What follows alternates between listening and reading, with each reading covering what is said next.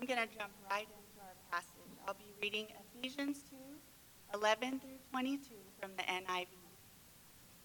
Therefore, remember that formerly you who are Gentiles by birth and called uncircumcised by those who call themselves the circumcision, which is done in the body by human hands.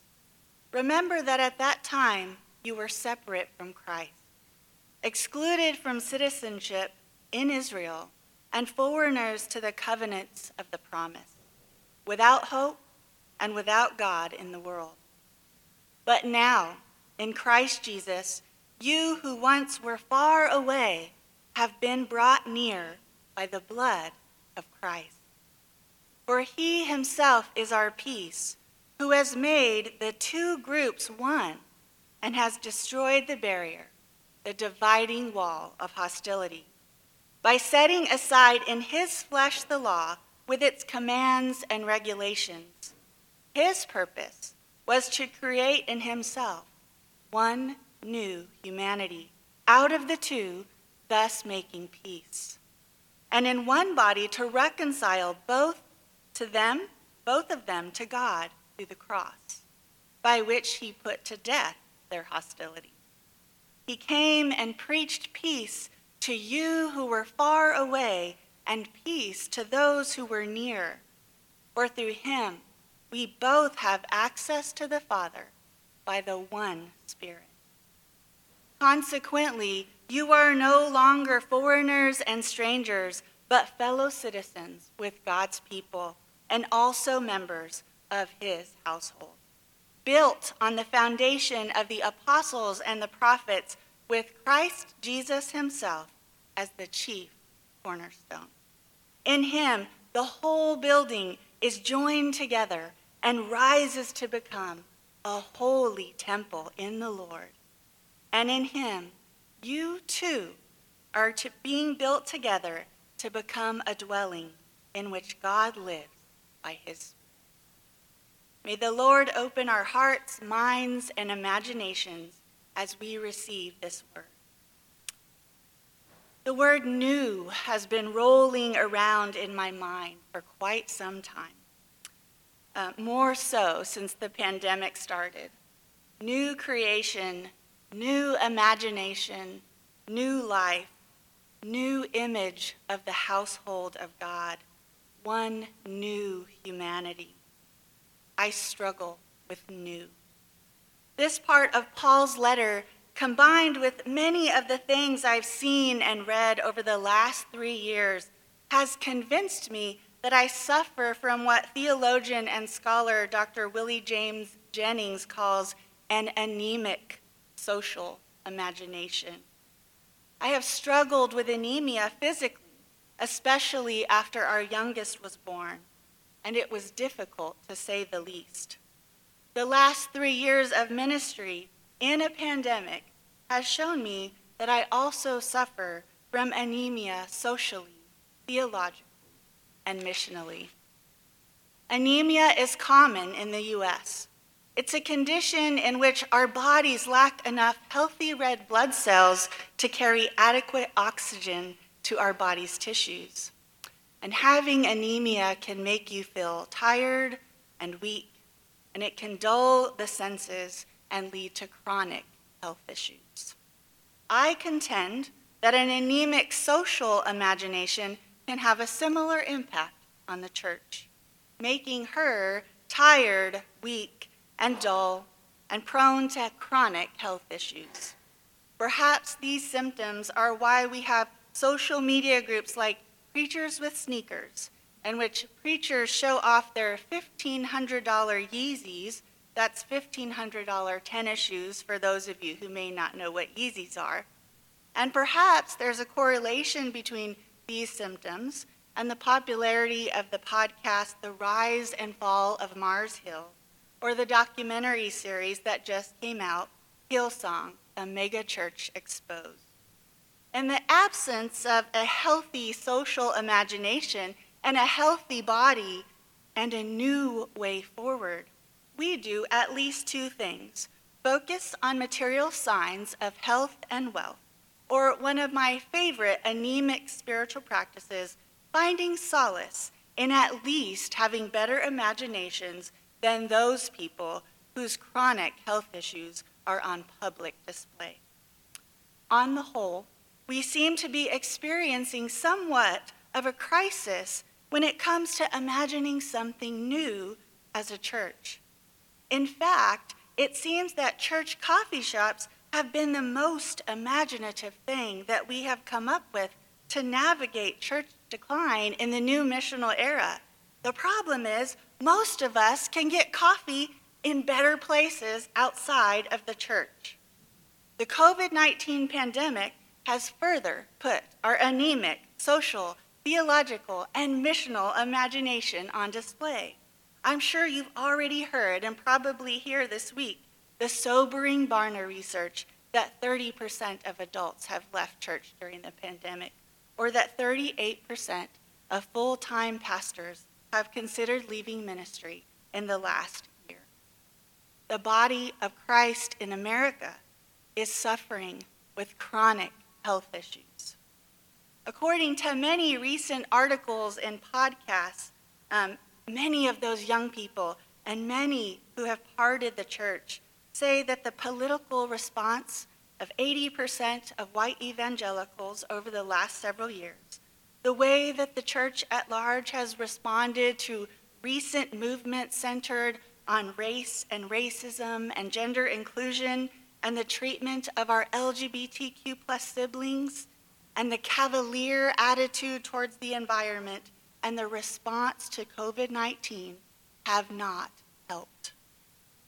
Altogether, these things make it seem, they make it feel like we are all so far away from one another.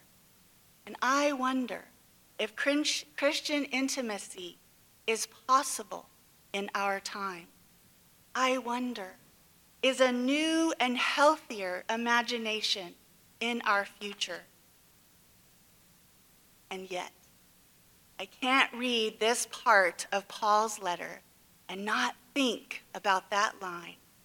But now, in Christ Jesus, you who were once far away have been brought near by the blood of Christ. In this passage, I think Paul just might be addressing the social imagination of both those who were Jewish and those who were Gentile. After all, their social imagination was formed inside centuries of theological and social training, Genesis 17, Deuteronomy 28, 1 Kings 8, Isaiah 5 and 57. Those people were far off. Those people are different. Those people are uncircumcised. Our brother Paul has had time to think about this message to the Ephesians while sitting in prison. And I wonder if prison is exactly where God needed and wanted this former zealot to be. If not a pandemic, perhaps prison was the place where God could work on and through this man who was once prone to violence against the very people he is now charged with including in the marvelous joining mission. I also wonder if while in prison, Paul is suffering from physical anemia as he reflects on his anemic social and spiritual self when he was Saul. When he too was afflicted with spiritual anemia to the point of being obsessed with hunting down, persecuting, and murdering the Gentiles, that he is now, because of the marvelous joining work of the Spirit, tasked with imagining into the new household of God as Paul. And here in this text, Paul takes us down into the depths of our anemia, into the depths of our weakness and feelings of powerlessness and fear by using the derogatory language of circumcised and uncircumcised. The seduction of othering is powerful when the symptoms of an anemic social imagination are on display. How many times has our simplistic and derogatory description of someone revealed how we really feel about them and how much we really understand about the kingdom? But in Christ Jesus, you who were once overcome with an anemic social imagination, you who were excluded, and you who were guilty of excluding others, all of us, Paul says, have an ironclad hope in the blood of Christ. God is doing a new thing through Christ. And according to Paul, in the new, pronouns are important. You becomes our. In Christ, we find peace and unity, not uniformity, but unity. The dividing wall of hostility is destroyed by Christ, and now it must be destroyed by us as we build something new together. We are one new humanity, reconciled to God and one another through the death of Jesus on the cross. Our new collective imagination begins at the cross, both for those who were far away and for those who are near. Access to God comes not through the law, but by the one Spirit, and you and me becomes our and us. In this part of Paul's letter, his imagination takes him past to the past, an image in Isaiah 57, an image of the Jewish people approaching the temple in Jerusalem.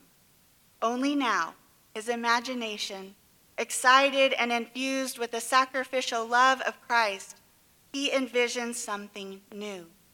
Jewish believers, those who were near, and Gentile believers, those who were far away, approaching the temple together, and somehow arriving at the same time and becoming a new entity. And if Paul can imagine these two groups arriving at the temple together, why can't we? And who do we need to imagine ourselves arriving with today? But how? Dr. James Jennings says, the church should be the place that suspends the worry of how multiple peoples may join together, not by avoiding such complexity, but through showing a collective body moving, living, and struggling to form a space of life and love together. Indeed, the joining of multiple peoples is born of the desire of the Spirit and enabled only as we yield to the Spirit and turn towards one another in relentless embrace. It makes sense for Paul to be the one to write this letter to the church, doesn't it? He went from being a Pharisee hell-bent on persecuting Christians to being a Jewish believer in Jesus, his death, burial, and resurrection. And he is now fully committed to following the Spirit in God's redemptive joining mission, no matter where or to whom it takes him. He was once a builder of the wall of hostility, but now, post-Damascus Road, post-fortifying blood of Christ, post-resurrection, as a prisoner, now wearing the chains he once tried to put on others because of their faith in Jesus, Paul writes of destroying the dividing wall. Creating unity and maintaining and celebrating diversity and destroying the wall of hostility is difficult work. It became Paul's work, and it's still our work as followers of Jesus today. And I am doubtful that this work is possible for Christians stuck within the confines of an anemic social imagination. When I had anemia after our daughter was born, I often felt a sense of hopelessness, and I find that hopelessness also comes with an anemic imagination. So it gives me hope to read Paul's words and see that extremists can change, even religious extremists. It gives me hope to know that violent extremism and ethnocentrism can meet its undoing in Christ and in partnership with the Spirit. That violent faith and belief in one's own religious racial or national supremacy can crumble on a road, and that a life can change. It gives me hope to hear Paul pronounce from prison that our imaginations are not limited to the flesh, but are full of potential because of the Spirit. Consequently, the language that Paul uses to help us deconstruct our anemic imagination is constructive. He uses the language of building, a household of faith, a foundation, a cornerstone, a dwelling. We are now part of an intimate yet welcoming household built by fellow citizens, no longer strangers. But how do we join together distinct people groups, sometimes even enemies, in order to become one household, joined together to become a holy temple, collectively engaged in the redemptive joining mission of God? Jennings says it plainly, it's not possible without yielding to the Spirit. Our imaginations will change like Paul's did when we learn to yield to the Spirit and to one another. When we make a way for others, when we build bridges and remove barriers instead of erecting them. The Holy Spirit makes this building possible not by totalizing the members of the household, not by making us all the same, but by joining us together, our distinctness and uniqueness intact. Paul tells the Ephesians that God is doing something new, joining the Judean and Gentile peoples together. This is the mission of God and the mission that the early believers were called to join, revealing the diverse household of God and sharing the marvelous invitation to build together. All are invited to repent, to change our hearts and lives, to learn to break bread with one another, to follow Christ, to build. This diverse household joined together reveals a glimpse of the kingdom of God, and this is still our mission today. Sadly, we haven't made it happen yet. And as we know from Paul's letters and from our own experiences, this new way of being is difficult. Yielding to the Spirit requires that we loosen our grip, embrace discomfort, decenter ourselves, center others, and show curiosity towards one another. It requires that we embrace a new way of being that weaves our unique stories and identities together. And in so doing, God uses us to reveal a glimpse of the near and coming kingdom. This passage reminded me of our brother Timothy. You remember Timothy from Acts 16? You may remember that his mother was Jewish and his father was Greek. His mother was a believer, and the text did not indicate that his father was. Though anxiety abounded throughout Acts because of Jewish exile, and though their fear around the thought of losing their identity was palpable, somehow a Jewish woman and a man who was Gentile joined together, created a household, and gave us our brother Timothy. My own mother is Hispanic, and my father is Caucasian. My mother is Catholic, and my dad is Methodist. In many ways, they're as different as can be. And though their families didn't like it at first, and fear of identity loss was real, somehow, 46 years ago, these two very different people joined together, created a household, and learned to yield to one another and to celebrate the uniqueness of both of their families. Throughout my life, I have wondered, am I white or am I Hispanic? I think that's because my anemic imagination has me stuck in an either-or framework. The truth is, like Timothy, I am both and. The both and household that Paul describes here in Ephesians 2. Timothy's presence was important to the joining mission that he and Paul were on because Timothy was not either or. He was both and. He was a Jewish, Gentile, Christian. Timothy was a physical manifestation of God's preferred and promised future, a walking, talking visual aid for their joining mission. Now, please don't hear me saying that the solution to our hostility and our lack of unity and our anemic social imaginations is interracial marriage. Though in my case, I've learned to be thankful for it. Instead, what I am saying is that God was doing a new thing in Acts 16 and in Ephesus, and God is still doing a new thing today. We, the church, just need to learn to yield to the Spirit and be part of it. For through him, we both have access to the Father by one Spirit. Brothers, sisters, friends, and fellow builders, our faith tells us that it's possible for us to embrace our both and heritage.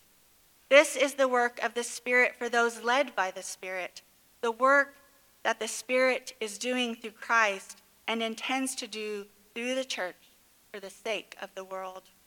In this text, Paul is writing as one with an expanding imagination, as one in the process of transformation to a diverse group of people in desperate need of a new imagination and transformation. Paul and the church are right in the process of conversion in Ephesians. And I submit to you this morning that the church should be in a continual state of conversion, learning to practice a redemptive and self-giving way of being and building together and embracing the gift of a both and existence. The church, led by the Spirit, should always be a church with an expanding imagination, especially when it comes to the world which God loves. Fellow builders, may we be in a continual process of conversion as people of God, all of us brought near by the blood of Christ. May we embrace our both and heritage. May the Spirit heal us of our spiritual anemia and help us develop new and expanding imaginations that reflect God's boundary-breaking and redemptive work in the world. May we yield to the Spirit a little more each day until we learn what it truly means to turn towards one another, to our neighbors, in relentless embrace. May we surrender to the Spirit's design for the church, which still exists for the sake of the world that God loves. Will you bow with me? Holy God, thank you for this day. Thank you for sending your Son to walk in the flesh among us, fully human. Give us the courage to step outside of our human-made walls of hostility. Give us, God, a better church imagination. Reveal to us the places where we fall short in our church walk. God, give us the imagination to build together as a dwelling for the work of your Spirit in our own communities. Amen. I invite you to stand and let's read this closing together out loud. As the wise men from the east offered you their best, so may we honor you, O Lord, with our highest creativity and finest energies. As you turned the water into wine at Cana, so come to your people and use us to change human tears to joyful song. As you were baptized to fulfill all righteousness, so may we humbly do your will. As you gave light to those who followed you on earth, so be our light as we follow you on city streets or country roads. Be revealed among us in power, in word, and in places where we live, work, and worship. Glory be to you, O God, now and forever. Amen. Thank you for joining us this morning, and we're dismissed.